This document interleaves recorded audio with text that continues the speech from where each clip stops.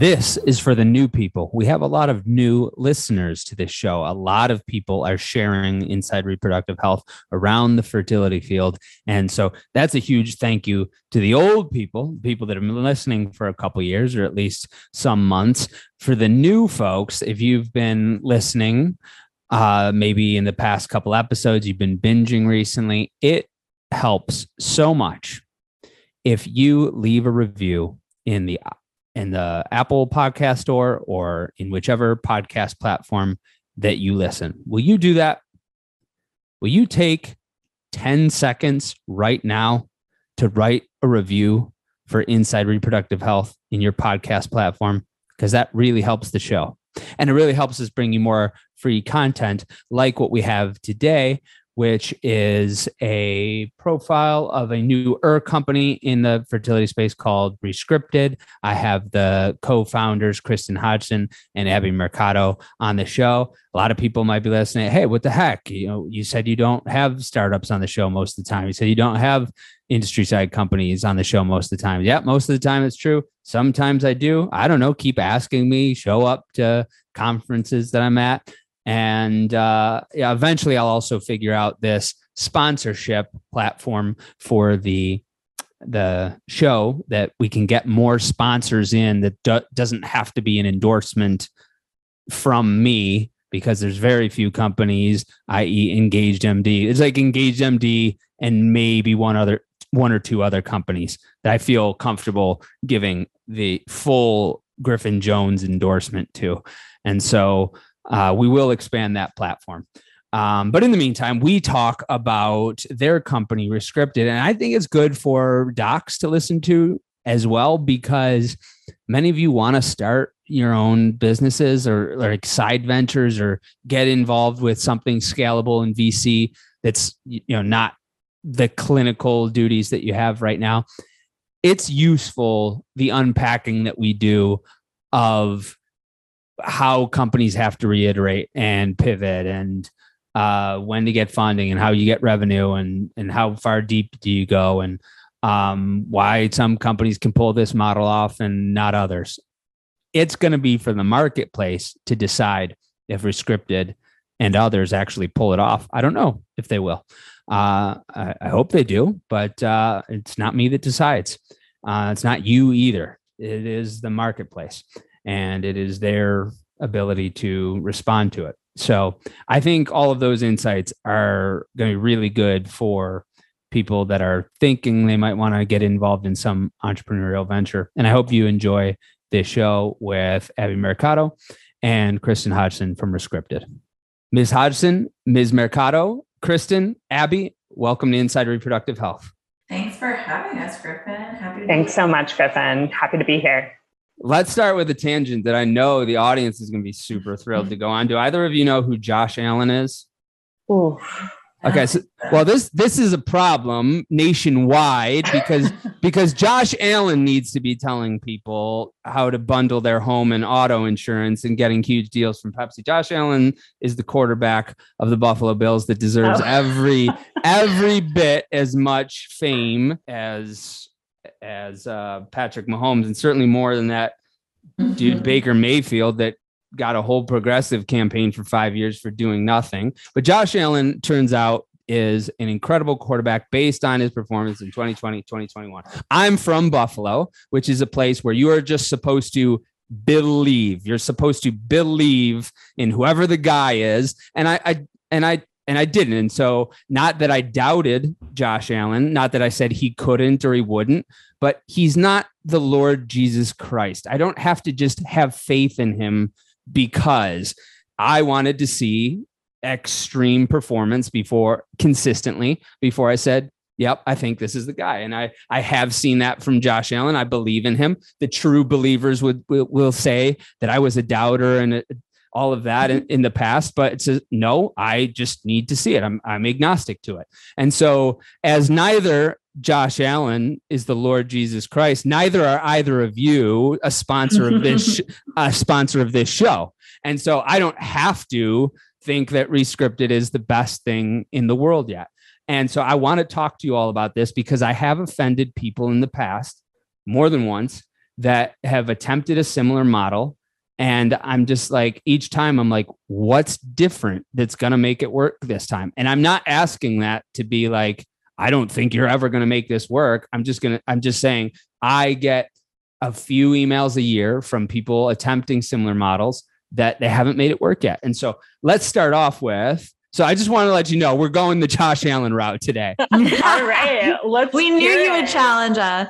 So let's just start off with, what is the model for your business, Rescripted? Explain that to the audience, please. Awesome. We can absolutely do that. And thanks again for having us, Griffin. We're super excited to tell you more about our business. So Rescripted is the #1 global media platform for fertility, infertility, and pregnancy loss. We reach 3 million people on a monthly basis.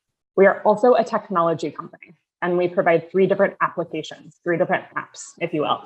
A social network first, secondly, a direct-to-consumer product marketplace, and third, a direct-to-consumer digital pharmacy. So that is what Rescripted is. Our business model, we make money in a few different ways, but far and away media is our biggest revenue driver. So that is us. So did you say 3 million viewers, users, followers? I'm sorry, what was the 3 million? We reach 3 million people every month. 3 million people, yeah. And so that's through total channels, your social media, your app, your website users, et cetera. So that's exactly. And then the social network that you have, how many people does that entail? So we've got about 9,000 people in our social network. And this is outside of traditional social media networks. And, and Kristen can speak a lot more to this because she was the brains behind this. But, we realized that people interested in fertility topics. So a lot of infertility patients and people who were receiving fertility treatments, they weren't interested in engaging on traditional social media networks about such, topics that are so private. So Kristen noticed that and then, built something outside of those channels. And that is today Rescripted. So making sure I'm following, social networks got about 9,000 people. Are there other parts of the app, or is the social network the app? Tell me about that. So it's a web app, to clarify. So it's not a native app. It's an app on the web. So you don't have to download anything. And by the way, we encourage everyone listening to become a member of our social network. We do not discriminate. We love everyone. Please join, even if you're a physician. So the way that the app looks, so we call ourselves a mullet. So media in the front, technology in the back. So a lot of people find us by reading our content. And so once they get into our app, they can do one of 4 things. They can read a bunch of content, they can join our social network, they can go shopping, they can buy products, or they can order medications from us. And those meds are fulfilled by our pharmacy partners. So do they still call that a WAP? Like 12 years ago, they used to call web-based. They used to call. I don't think so. That's a dead word now. Okay. RIP WAP. So it's so then those, you said that part, so it's not a native app yet. Well, why not? So we actually did start the business as a native app. So, a technology first company. We spent a lot of time thinking about technology, building our technology. We have an entire tech team. We can move faster by operating on the web versus in the smartphone universe. And it's just the way that we've opted to do things. We can just be more nimble and we can listen to patients better and respond to what they need. So, okay. So when you say that I have to remember if I'm summing up what you said correctly, that you said that the social network is the most developed side of the business. I'm sorry, repeat what is most. So our revenue drivers are primarily on the media side.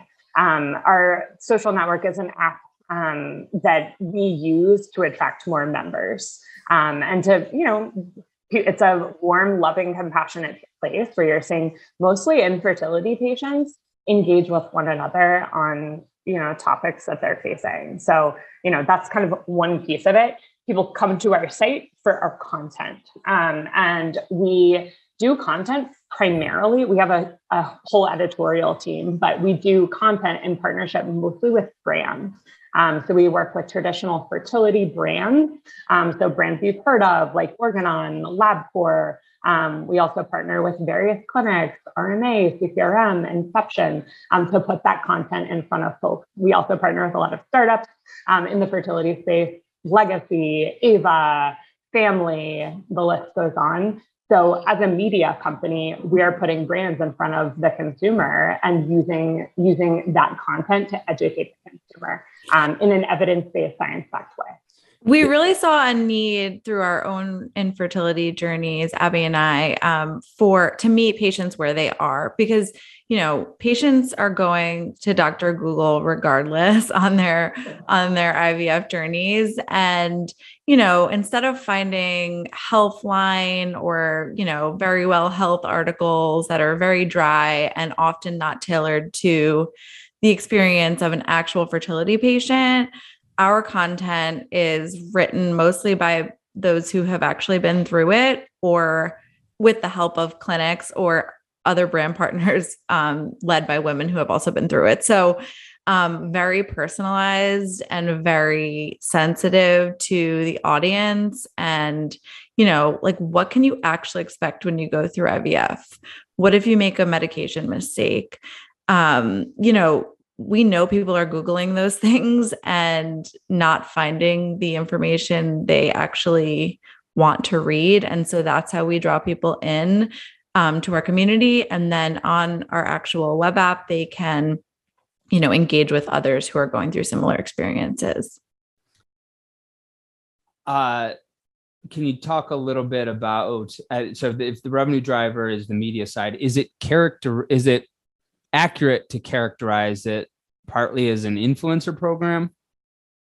We don't like to call ourselves influencers. We do have a substantial Instagram following. We have almost 95,000 followers on Instagram. So we are the single largest account for patients, but we think we do more than just that because we're actually creating written content, which is what this demographic seems to be drawn to. So, mostly millennial women. We serve 97% women between the ages of 25 and 44. They like to read content. And so that's what we serve them with. So if there's 95,000 from the Instagram following, 9,000 from the proprietary social network, where is the rest of the 2.9 million coming from? So there's a difference between who is actually following us versus who we are reaching. So we do a ton of work on SEO. So a lot of people are finding us organically through our content. We also have ads, typical marketing tactics to bring people to our site. But it's actually 110,000 total people in our community. That is different from, the 3 versus impressions. Yeah. So the media is the biggest revenue driver. Is it programmatic? Is it all sponsor driven? How does that work? It's all sponsor driven. Oh, are you creating the content for the sponsors too, or it's display? What's the program for them? So something we really pride ourselves in at Rescripted is that we're not going to post on Instagram like a banner ad for your clinic or your brand. That's just not what we're going to do. Everything we do is educational for patients.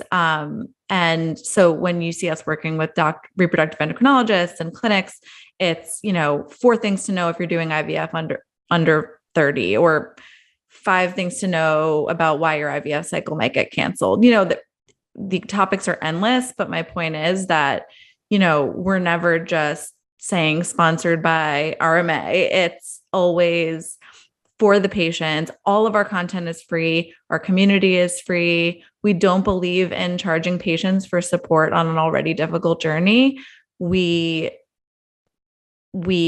want to help clinics, gain more awareness, but also provide patients with the information they're looking for and need. Are you able to share some of your sponsors? I shared a bunch of them, but so let's see, I'll kind of reiterate them. So we do a lot of work with Organon. We do a lot of work with LabCorp. We do a lot of work with RMA, CCRM, Inception, specifically NYU. Pinnacle. We work with a ton of startups. Legacy, Ava, Family, Expectful, the list goes on. So anyone that is in the reproductive, hormonal, and sexual health space, we're really interested in talking to. We think that they're doing a great job educating and innovating, but we want to make their voices louder. So, yeah, we're doing a really cool partnership right now with Cicero Diagnostics about just educating patients on why they might need the Receptiva DX test. Like, could their unexplained infertility be endometriosis? Like, we're arming patients with the information they need to advocate for themselves, because when we were patients, and I'm still technically a patient, we felt like we didn't have the information that we needed to sort of ask the right questions. Do you charge by a lead generation model? No. So we charge, we put together essentially packages for our sponsors based on, what kinds of content that they want to put in front of patients. And, I think what is really unique about us is that we are a media platform with substantial reach, but we're also doing all of the creative. So Kristen, our Chief Creative Officer, she has an editorial team of 7 below her. I think I forget the exact percentage, but many of our writers have been through fertility treatments themselves. So they're really speaking from the heart when they help brands educate patients. And they often share their stories as well. And then we also have a team of 4 short form video content creators that also works under Kristen. So we're doing the creative and the media, which is something that's really special about us and very different from what you see of a typical media company. And I've been doing this a long time. I started my original company, The Fertility Tribe, back in 2018. And I've been through many, years of IVF myself. And we're always very sensitive. I think I mentioned this earlier, but we kind of know what resonates, what doesn't, what to say, what not to say. It's a very touchy audience. And as you know, social media can be tough. But I think people have grown to trust what we have to say and know that we have their best intentions in mind, which I think is important because, anyone can just post on social media and say they're an infertility support platform, but we've really walked the walk and talked the talk. Yeah. On the sponsorship side, is it people that are they one-off sponsorships? I just want to sponsor this article or this particular feature, or are they ongoing? It runs the gamut. We like longer term partnerships, of course. We're a business. We're trying to keep the lights on. But I think more importantly, we like to do longer term partnerships because our focus when we work with various brands in the fertility space is brand awareness. So we're not, we're not going to promise conversions. We hope that happens for these really great brands, but what we can offer to the brands that we work with is awareness. And, as a lot of people who are probably listening to this podcast know, because we're all consumers, you can't just do something once and buy it. You've got to see something a few times to want to buy it. So that's our promise to brands when we work with them. How did you start approaching? At what point did you start approaching sponsors? Kristen, you had the Fertility Tribe prior to this. So did you have sponsors even before you started making Rescripted? At what point did you start approaching people? Yeah. So in my former life, with the Fertility Tribe, I was doing it as my side hustle at first. I actually started it as my own personal blog, before I got pregnant with my twins through IVF. And And then it grew from there very organically, and some sponsors started approaching me, and but it was actually really hard to keep up with. So when I met Abby and we merged our businesses and we, got some more manpower and capital under our belts, we were able to grow that portion of our business really significantly. Like what year time frame is this? Oh, I would say I quit my full-time job in late 2020 and really started ramping up the brand partnerships. COVID made me do it, and best decision I ever made. Did you just pick up the phone and start cold calling, or they approached you? LinkedIn? No, yeah, most of them approached me, and then and then it went from there, and they saw good results and they wanted to keep working with me, and so I definitely brought a decent amount of brand relationships, at least, to the partnership. And then Abby worked her magic, and we were able to extend a lot of those partnership agreements, and even pitch way more. So okay, so was this the first? Was this like the first business side, the first revenue attached arm of the company was sponsorships?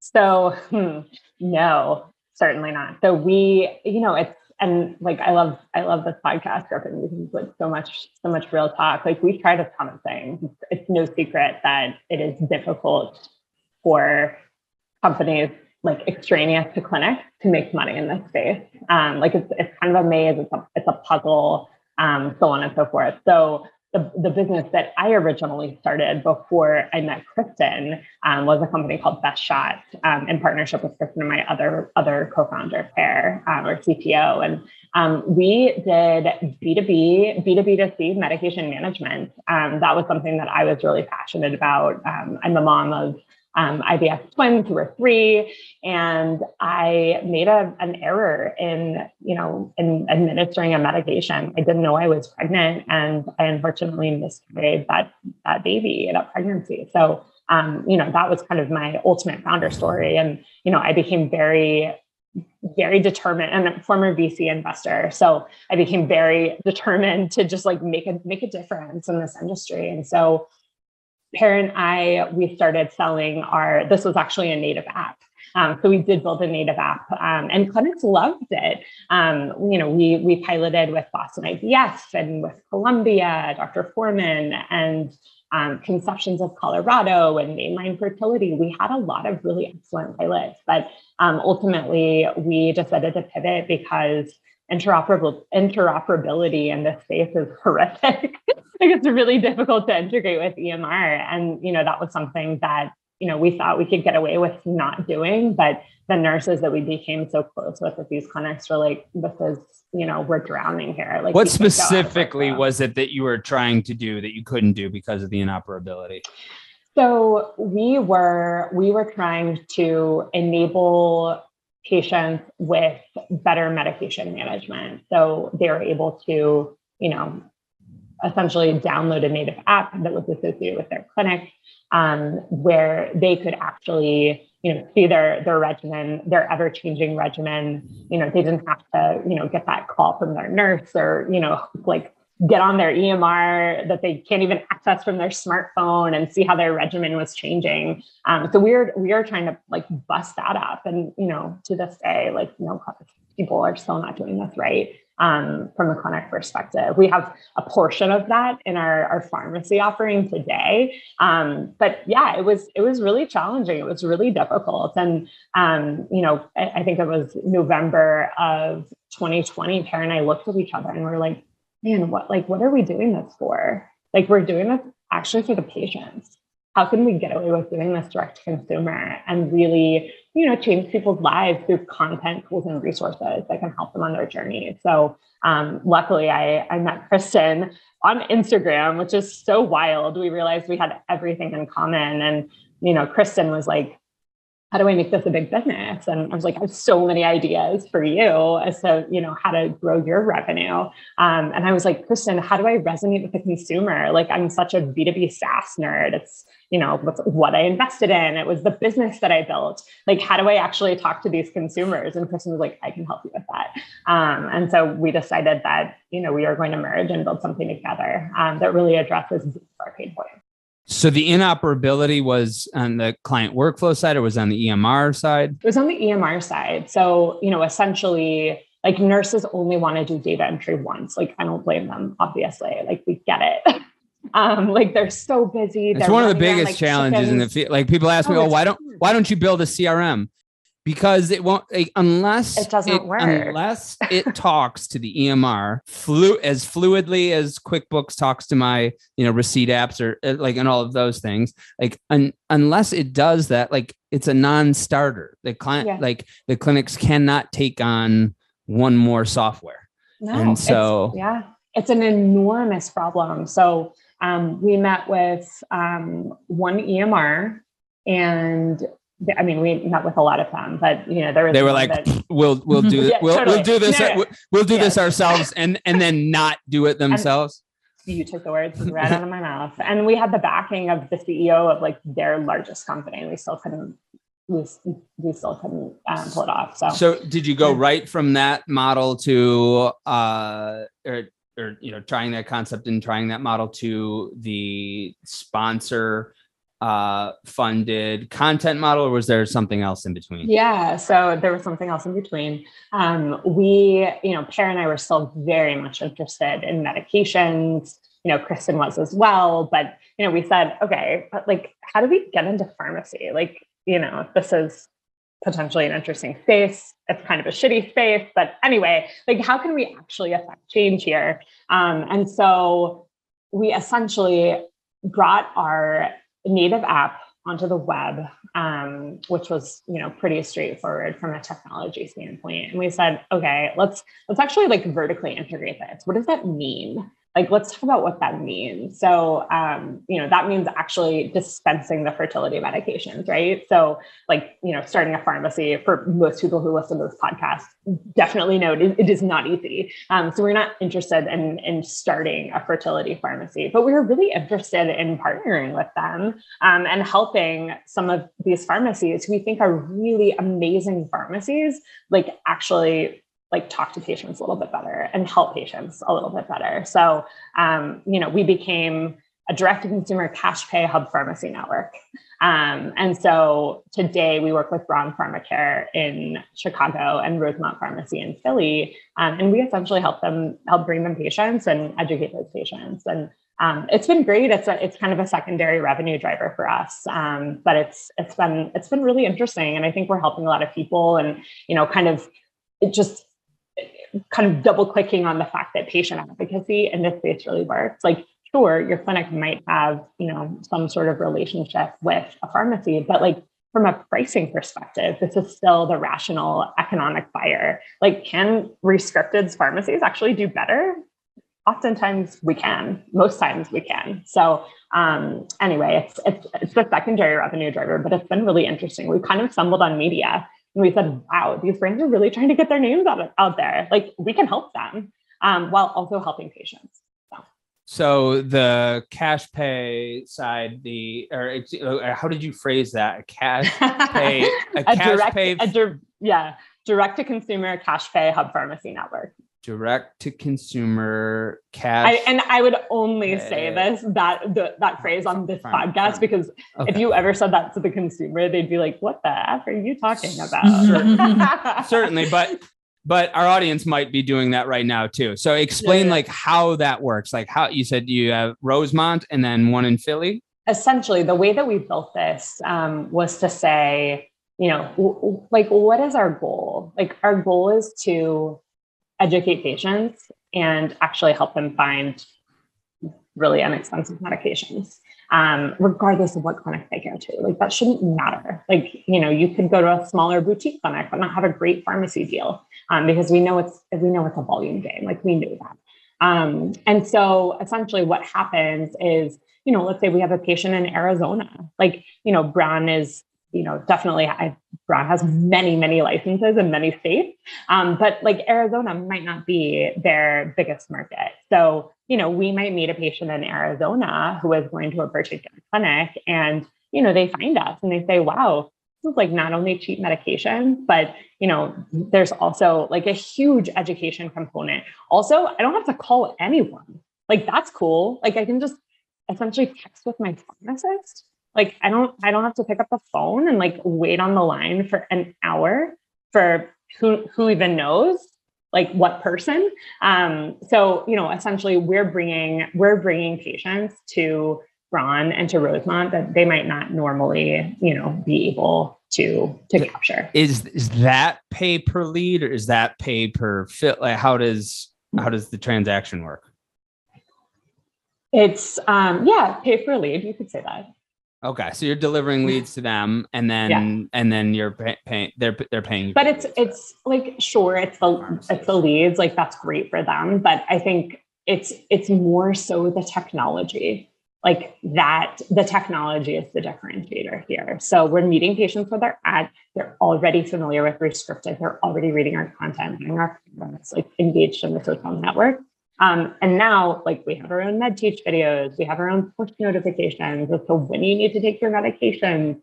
You never have to pick up the phone and call your pharmacy. Like, you literally just get on our platform and say, hey, like, I would like a refill, or like, hey, I'd like to schedule a video call, which, by the way, can be done on our platform with my pharmacist to, understand a little Menopur. I have a lot of questions. This is a really complex drug. So it's short the leads, but I would say it's more so the technology and the fact that we can do this from a pricing perspective, because like we're able to get great pricing because we're representing so many patients in our Rescripted network. So are you using the platform to educate patients that if you're a cash pay patient, you can go to whatever pharmacy you want, as opposed, the nurse says, go to this pharmacy?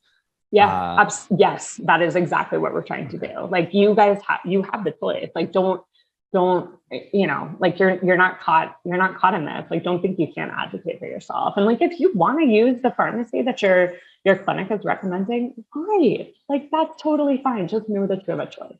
So it seems, as somebody that's not totally educated in this part of the space, it seems to me like that would be a much bigger revenue opportunity than sponsorships. So like, why not go hog wild on that? We need clinics to recommend us to their patients. No, we don't. We actually don't. Like, we are. Yeah, that's what I'm thinking. You don't. I think that that going through clinics is for suckers like me, meaning just like people that like can't go like other way, but yeah, I think part of the reason why modern fertility is a huge success in this space is because it's like, well, we don't need to go through the clinics to like get them to do this testing. Like, we're going to bring this testing to Walmart. We're going to scale this. Like, you're reaching 3 million people, at least, to some degree. Then eyeball sees something for a second and counts that 3 million people, but you're probably meaningfully reaching hundreds of thousands of people, at the very least, meaningfully reaching tens of thousands of people. It seems like you don't need the clinic. So like, why not just like what are the obstacles there? It seems this is like business bro talk when you're having a drink with somebody and they're like, you gotta do this, man. So what I'm asking is, why not? Like, what are the things that would prevent that from blowing the heck up? Yeah, I like your use of the phrase hog wild. So we're in the process of going hog wild. So I think in the next year, I think Rescripted will be like more of a name in the pharmacy space. And, we're excited we're putting together some partnerships that we're really, really pumped about. But, I think what's important to note on the media side and like on the sponsorship side. So like, we're not just talking about infertility. We're not just talking about these big brands that we all see, at ASRM, and then, all the physicians we see at ASRM. Like, that is a small piece of like what we are doing. Like, we are engaged in fertility, infertility, and pregnancy loss. So when we look at the market, so let's talk about the millennial parenting market is worth $46 billion. So it's our belief that the pre-parenting market is actually just that substantial, maybe. There are 30 million people in the United States right this minute who are trying to have a baby. It is going to be more challenging than they think for, 75% of those people, even if they don't go to a fertility clinic. So what we're noticing is that a lot of people are really struggling with just basic sex ed stuff. Inception ran a, listeners to this podcast probably remember the study a couple of years ago that Inception ran, where we uncovered that 40% of women don't understand what ovulation is. If you don't understand what ovulation is, how the heck are you going to get pregnant? So there's just a baseline lack of understanding in basic fertility concepts. So infertility is a small amount of what we'll do in the future. We think this market is enormous and we think people need it. So that's why we're so excited about media. But to your point, we're also really excited about pharmacy. I promise I will figure out this sponsorship scheme for Inside Reproductive Health so that we can get people on advertising, sharing their content without it being an endorsement from me, because there are so few companies. There might be one or two other companies that I would give an endorsement to, but so far it has just been Engaged MD. And the reason is I'm just not qualified to be able to talk about a certain company's performance. It would have to be so disproportionately positive. And that for me has been Engaged MD. I have more than half of my clients that have used Engaged MD. Every single one of them loves it. Many of them have started after we begin working with them, and they and every other person that I've ever spoken to that is a user of Engaged MD talks about how much time and grief it saves their nurses and their staff, that they don't have to do the same things over and over again. They have a much more scalable and efficient platform for educating patients, building that rapport. So then when the nurse or the clinician talks to the patient, they're able to tailor that conversation to what the patient actually needs and not repeating the same things to someone that's a deer in headlights. I keep hearing how much time Engaged MD is saving fertility staff, keep hearing how much stress it's saving them at a time when burnout is still crazy. People are still leaving positions left and right when, in my view, they shouldn't be. We still lack a lot of technological solutions that I hope we have in the next 5-10 years. But Engaged MD is one that is here now, and more than half of the practices in North America are using Engaged MD. So I hope that you are in that group. But if you're not, if you're still now on the laggard side of the bell curve, then I hope that you go to engagedmd.com/Griffin, and they're going to give you a free workflow assessment. You're going to be able to see what other clinics, you're going to get some insights from how other clinics have things structured. And you're going to see a couple major areas that you can improve to keep your team from burning out, to keep them from stress. That's free as long as you mention my name and the podcast. And I ask that you share that with them anyway, because it's one of the things that helps give free content to you and to all of the listeners. But the real beneficiary is your team and your patients, because patients have a much better experience when they can be better educated, when they can do things on their time, and then they can have what needs to be tailor fit to them, truly personalized care. And so the real beneficiaries are staff and patients. Do it for them, not me, but it's nice to help out the podcast and get yourself a free workflow assessment by going to engagedmd.com/Griffin. And now back to the show. Why I'm asking you to speculate, and maybe it's legal things that I don't know about. Why do you suspect that no pharmacy did this themselves? It's like, okay, if these people who are like super passionate and talented with media come from the infertility community. And one of the ways that they apply that is by generating subscriptions. Like, why didn't a pharmacy do this? I said subscription. I think I meant prescriptions. Prescriptions. We do both. So like from our perspective, like you kind of, well, so Kristen, I will credit this like Instagram content genius. Like you cannot do this organically today. So the fact that Kristen was in her waiting room and was like, wow, wait, we're all like really sad about being in this clinic right now. We're all going through the same thing. Like, why aren't we sharing our stories? And because she's a professional writer, by the way, like has worked in the publishing industry, like that is her superpower.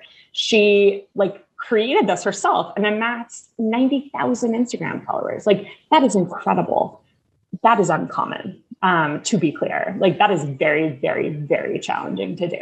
And Kristen did it. Like you can do it if you have a lot of money, but you know, this was, as Kristen reflected, her side hustle. So to really hit the consumer and to really understand the consumer, you have to have a following. So, you know, it's almost like if, and this is why, you know, media companies can become so interesting because they're content, community, and commerce plays, right? And you can kind of like pick your favorite commerce play. Like you're gonna make it work if you have, you know, a substantial following and you have a decently smart team. So you gotta start with the following, and pharmacies don't have that. All right. So you didn't say it this way, but I'm saying it this way based on the observation of what you just said. Is it was too big of a lift for them. And I feel comfortable categorizing it this way because I wanted like to get some of these companies to think about, and very often, especially at pharmacies, they kind of like will kind of like reach out to me and they're like, well, you know, we kind of want to do a little B2B marketing, but we also kind of want to reach directly to patients. And it's like, this would be a big, in order for them to do it, they would have to find a Kristen. They would really have it would, like couldn't just be like a you know, like a little influencer deal. Like they would actually have to really devote biz dev to this. But it is possible that they could have done this. And but it's like well, we're not consumer facing. You know, we're better off going to the nurses. We're a commodity. That it's like, well, you guys just did it and you're not even a pharmacy. And so, and like it could also, I think if we were just a pharmacy, people might not trust us as much as they do. Like, I think because it would be better to keep the brand separate.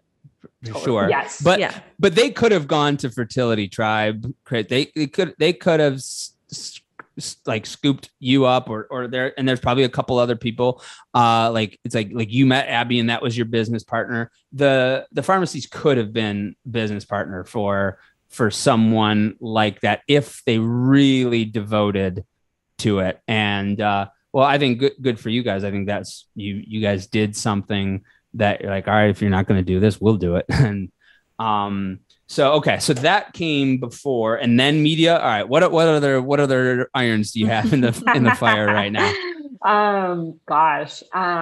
So I think like one thing we're really interested in is you know, our product marketplace is kind of, you know, a fun place for fertility consumers, and it's and here we really make a point to work with startups.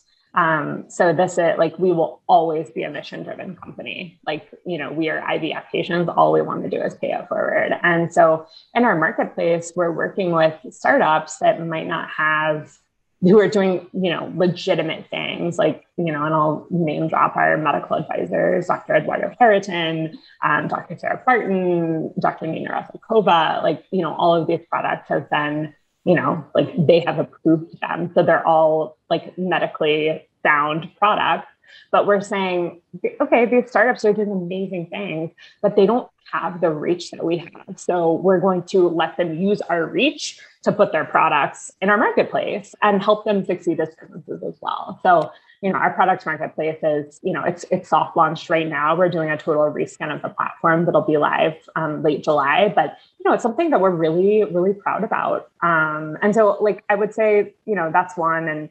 And Kristen, do you maybe want to chat about kind of what we're doing with Ro and, some of the content that we're putting out, just given Ro? Just to piggyback on your marketplace comments really quickly. That's the startup viewpoint, but from a consumer viewpoint, there's so much noise out there. If you're a fertility patient, you have no idea what supplements you should be taking. You have no idea what products you actually need versus don't need at all. So in addition to trying to amplify, all the amazing things these startups are doing in the space, we're also trying to like break through the noise for patients and say, okay, this is what you actually need. This is what you don't. This is the science behind it. And make your own informed decision. But we're going to help you do that. And then, go ahead. Am I correct in understanding that it's e-com?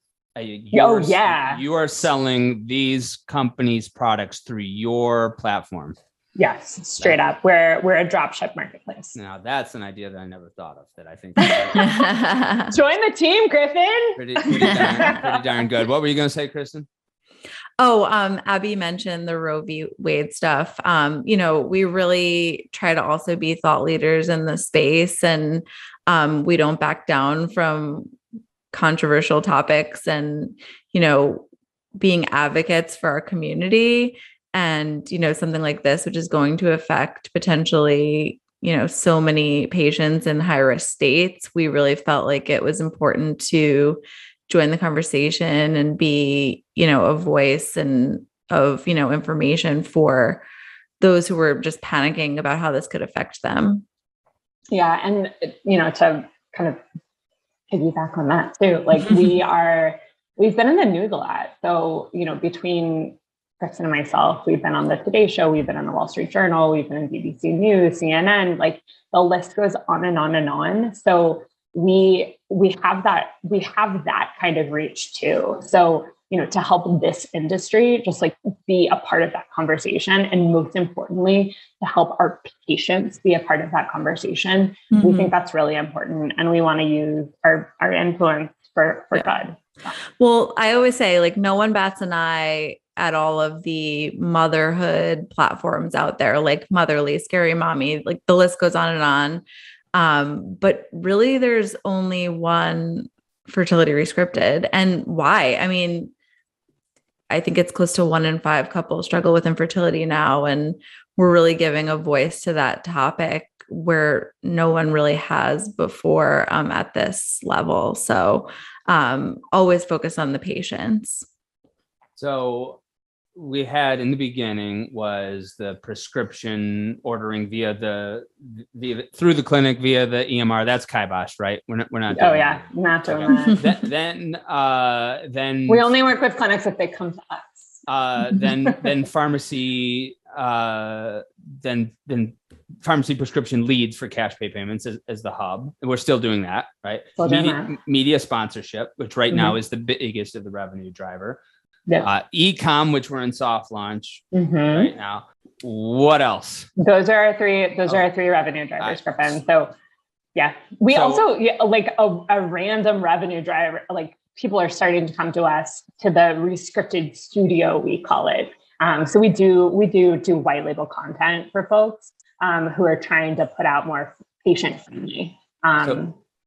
So people, my audience doesn't hate this episode. They don't feel like I was a shill for your brand. They don't feel like I was attacking you. They like this episode. They're entertained and informed enough that you get invited back for July 7th, 2024. Of those 3 things, what do you suspect will be the biggest part of your business? Still media. And, I think that like pharmacy will be a close second. The product marketplace is like, that's part of that's a media play as well. So we're not looking for that to be a huge revenue driver. We never have, but it's still media. So. Do you see acquisition in your future?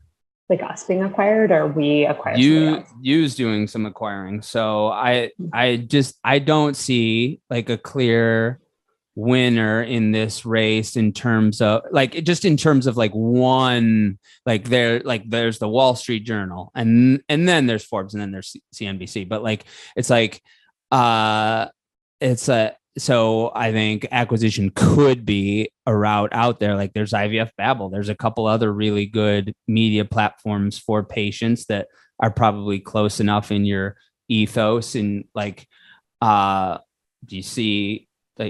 you think that's a possibility? We haven't given it a ton of thought just because I think we've been charging so hard. I'm also kind of a control freak when it comes to what content we put out and the voice. And, it always has to be in our brand, like personality and, really patient driven and evidence backed. And I don't know, if we just inherited a ton of articles, I'd probably still edit the crap out of them. I think, we have done an acquisition of a like now defunct company's content. So like we have done acquisitions here and there. I think like if we were looking to like we've certainly made our name among the patient community in infertility and pregnancy loss. As I mentioned, like fertility is the big promise. It's helping those people who have just pulled the goalie and they're like, what do I do? Like, how do I get pregnant? Like, I have no idea what ovulation is. So like, that is the promise, and helping us gain influence in that space. Like, that's where I could see us like acquire that influence. But right now we're trying to build it. Well, there's no shortage of that because our entire generation was like, oh yeah, I'll start thinking about kids at 35. Yes, bad idea. Bad idea, millennials. My hypothesis could be totally. My hypothesis is because I believe that there was a teen pregnancy bump in the 90s, like in the maybe early 90s, mid 90s. There was like, and so like I think like that there was I just remember sex ed being about like never get pregnant. Like it will ruin your life if you get pregnant. And then we're like, yeah, it will ruin our lives. We won't be able to do sweet stuff. And then, so it's like, all right, when do we have to kind of start doing sweet stuff? It's like, well, I can at least do sweet stuff on 35, maybe 45, maybe I'll have a kid then. It's like, well, that's not totally how it works. And so you've got a demographic that. Totally. I mean, like you can point to the data, like the average age of a first-time mom in New York and San Francisco is 33. Like, that's not good for the old egg. But that's why that's so much of the psychological impact of infertility too, is like, you're so blindsided because you're so unaware that this could even happen to you, despite the growing statistics, despite like the internet. And, it's like, oh wait, I don't get regular periods, so I can't get pregnant. Like we're trying to disseminate like the most basic information that we were failed to have been taught when we were younger. Yeah, that should be like the part 2 for like totally. the sex ed. It's like, all right, don't get STDs. Don't get pregnant in these situations. But then you're going to have to think about all this. Yeah. Like we truly don't understand our reproductive systems. Like it's a shame, but we're hopefully helping people. So. Are you all self-funded? Are you raising money right now from VC? What's that like? Yeah. So we were intentional about not raising VC actually. So we are fully angel funded. We are a team of mostly females. We are 40% funded by females. We are 40% funded by people who have had fertility treatment. So it's something we're really proud of to operate with such a lean team. We pay anywhere between 20 and 30 people on our payroll every month. Angel funded being friends and family? Yeah, call them friends. No, they're friends now. No, angels who are interested in investing in this space. So, essentially we did go through Techstars. So like we do have institutional money from Techstars, but other than that, there's no institutional fund. Are you planning to do another raise? Another raise? Probably, it's hard to say. It's not something that it's not our highest priority. Our highest priority is running a profitable business. So we are seeking profitability. We are close to profitable. And that's something that we're really proud of. We want to kind of maintain ownership of what we're doing and all that good stuff. So it's certainly something we're seeking. Do the angels have equity? Yeah. Oh. We've raised about $2 million to date. And we were founded in 2020. 2 million? Okay, so that's not nothing. No, yeah. Like I said, they're not like friends. They've become friends. Like, yeah, we've certainly raised some money. So. How do you get? I know you're not like doing subsequent rounds, at least not yet. But like, how do you even get angel money for a sponsorship revenue model? Like, it's media company 101. Like, there are people who invest in media companies, and we found them. Lucky us. So, yeah, it's there's a ton of media companies out there, and I'll point to there's one VC called the Chernin Group that invests in plays like us, and they're household names like Food 52 and Goop and Hello Sunshine and what's that? Hodinkee, the watch company. So, there's definitely a playbook for what we're doing. And there's an investor base for that playbook. What did you really need the money for? Like, because theoretically you could bootstrap it. In theory, and who knows how long it would take, and that has its cons too. But so what did you feel that you needed the money for? The people, this amazing team. We've got to pay our folks. So, we definitely invest in technology. So we have an entire technology team. They're all in-house. That's something that's really important to us, to have control, and to be able to essentially serve patients up with what they want, serve patients and people. Again, they're not all infertility patients. It was a priority for us to really bolster our content team. So Kristen has this pretty substantial team that reports up to her that helps us with our creative, helps us resonate with patients. Our head of marketing, our head of partnerships, our head of operations. So, there's a lot that kind of goes on under the hood to kind of, make this happen and enable us to help these patients with content tools and resources. So it's all human capital. I'll give you both the last word. How would you like to conclude?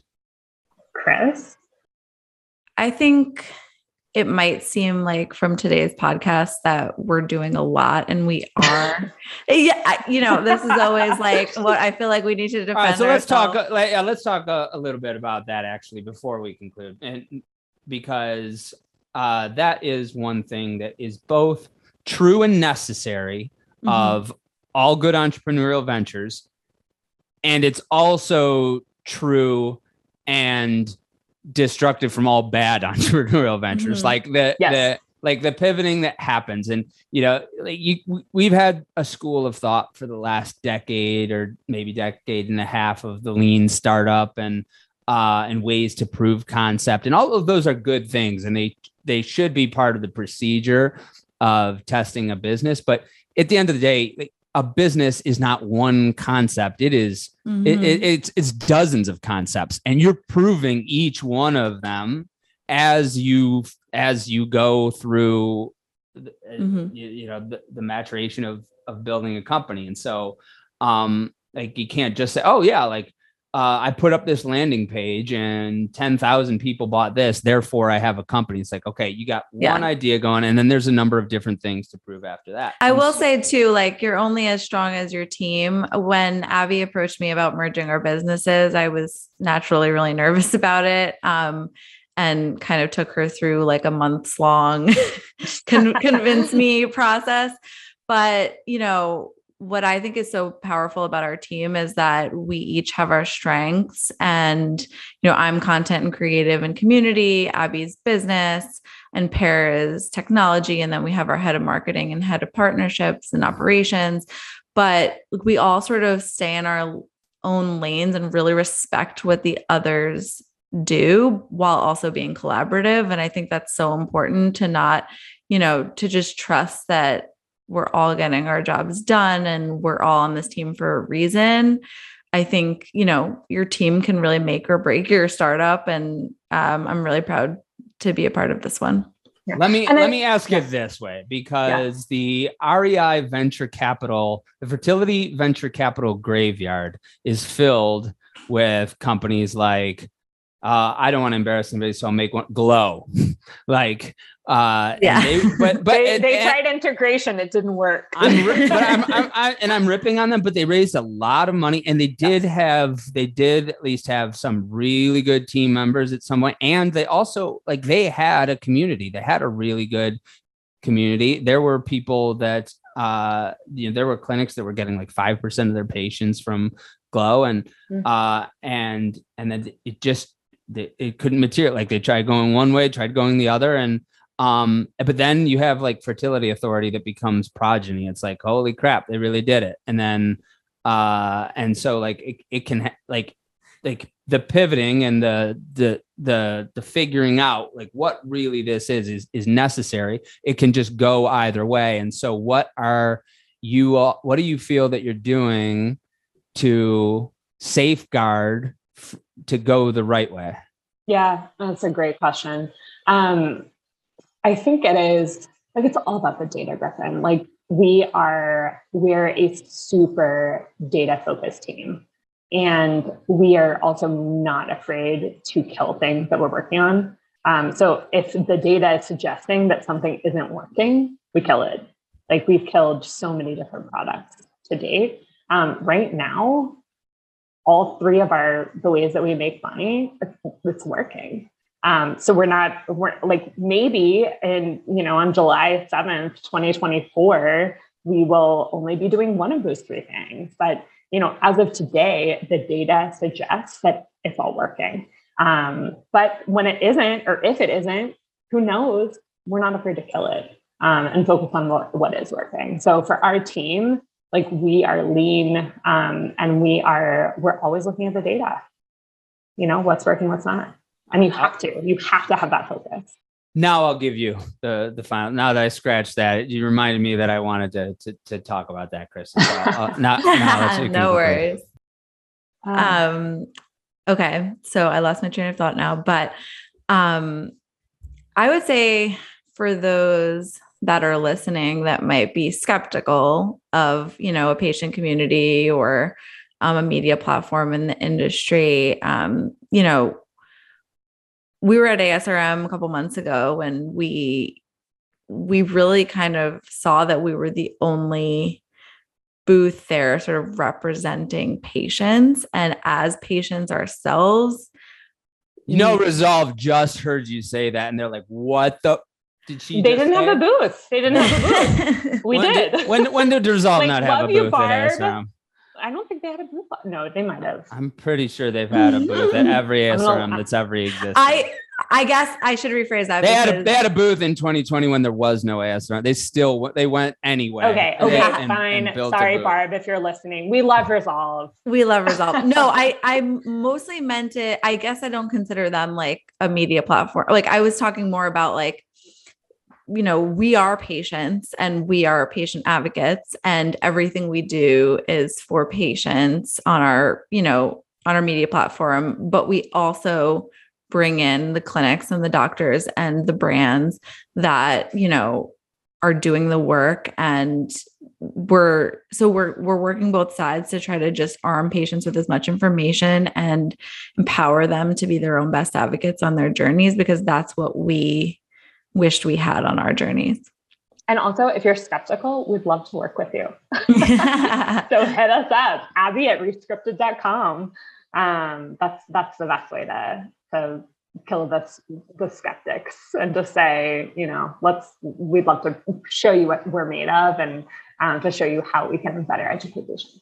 Well, that's the best way to kill the skeptics is time and doing it. And LeBron James wasn't LeBron James until he was. And so I don't know if Rescripted is Josh Allen or if it's Baker Mayfield. I hope that you're Josh Allen because I like you. I like talking to you.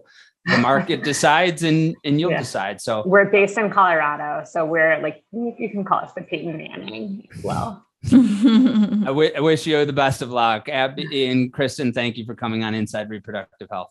Thanks, Griffin. So much, Griffin. You've been listening to the Inside Reproductive Health podcast with Griffin Jones. If you're ready to take action to make sure that your practice thrives beyond the revolutionary changes that are happening in our field and in society, visit fertilitybridge.com to begin the first piece of the fertility marketing system, the goal and competitive diagnostic. Thank you for listening to Inside Reproductive Health.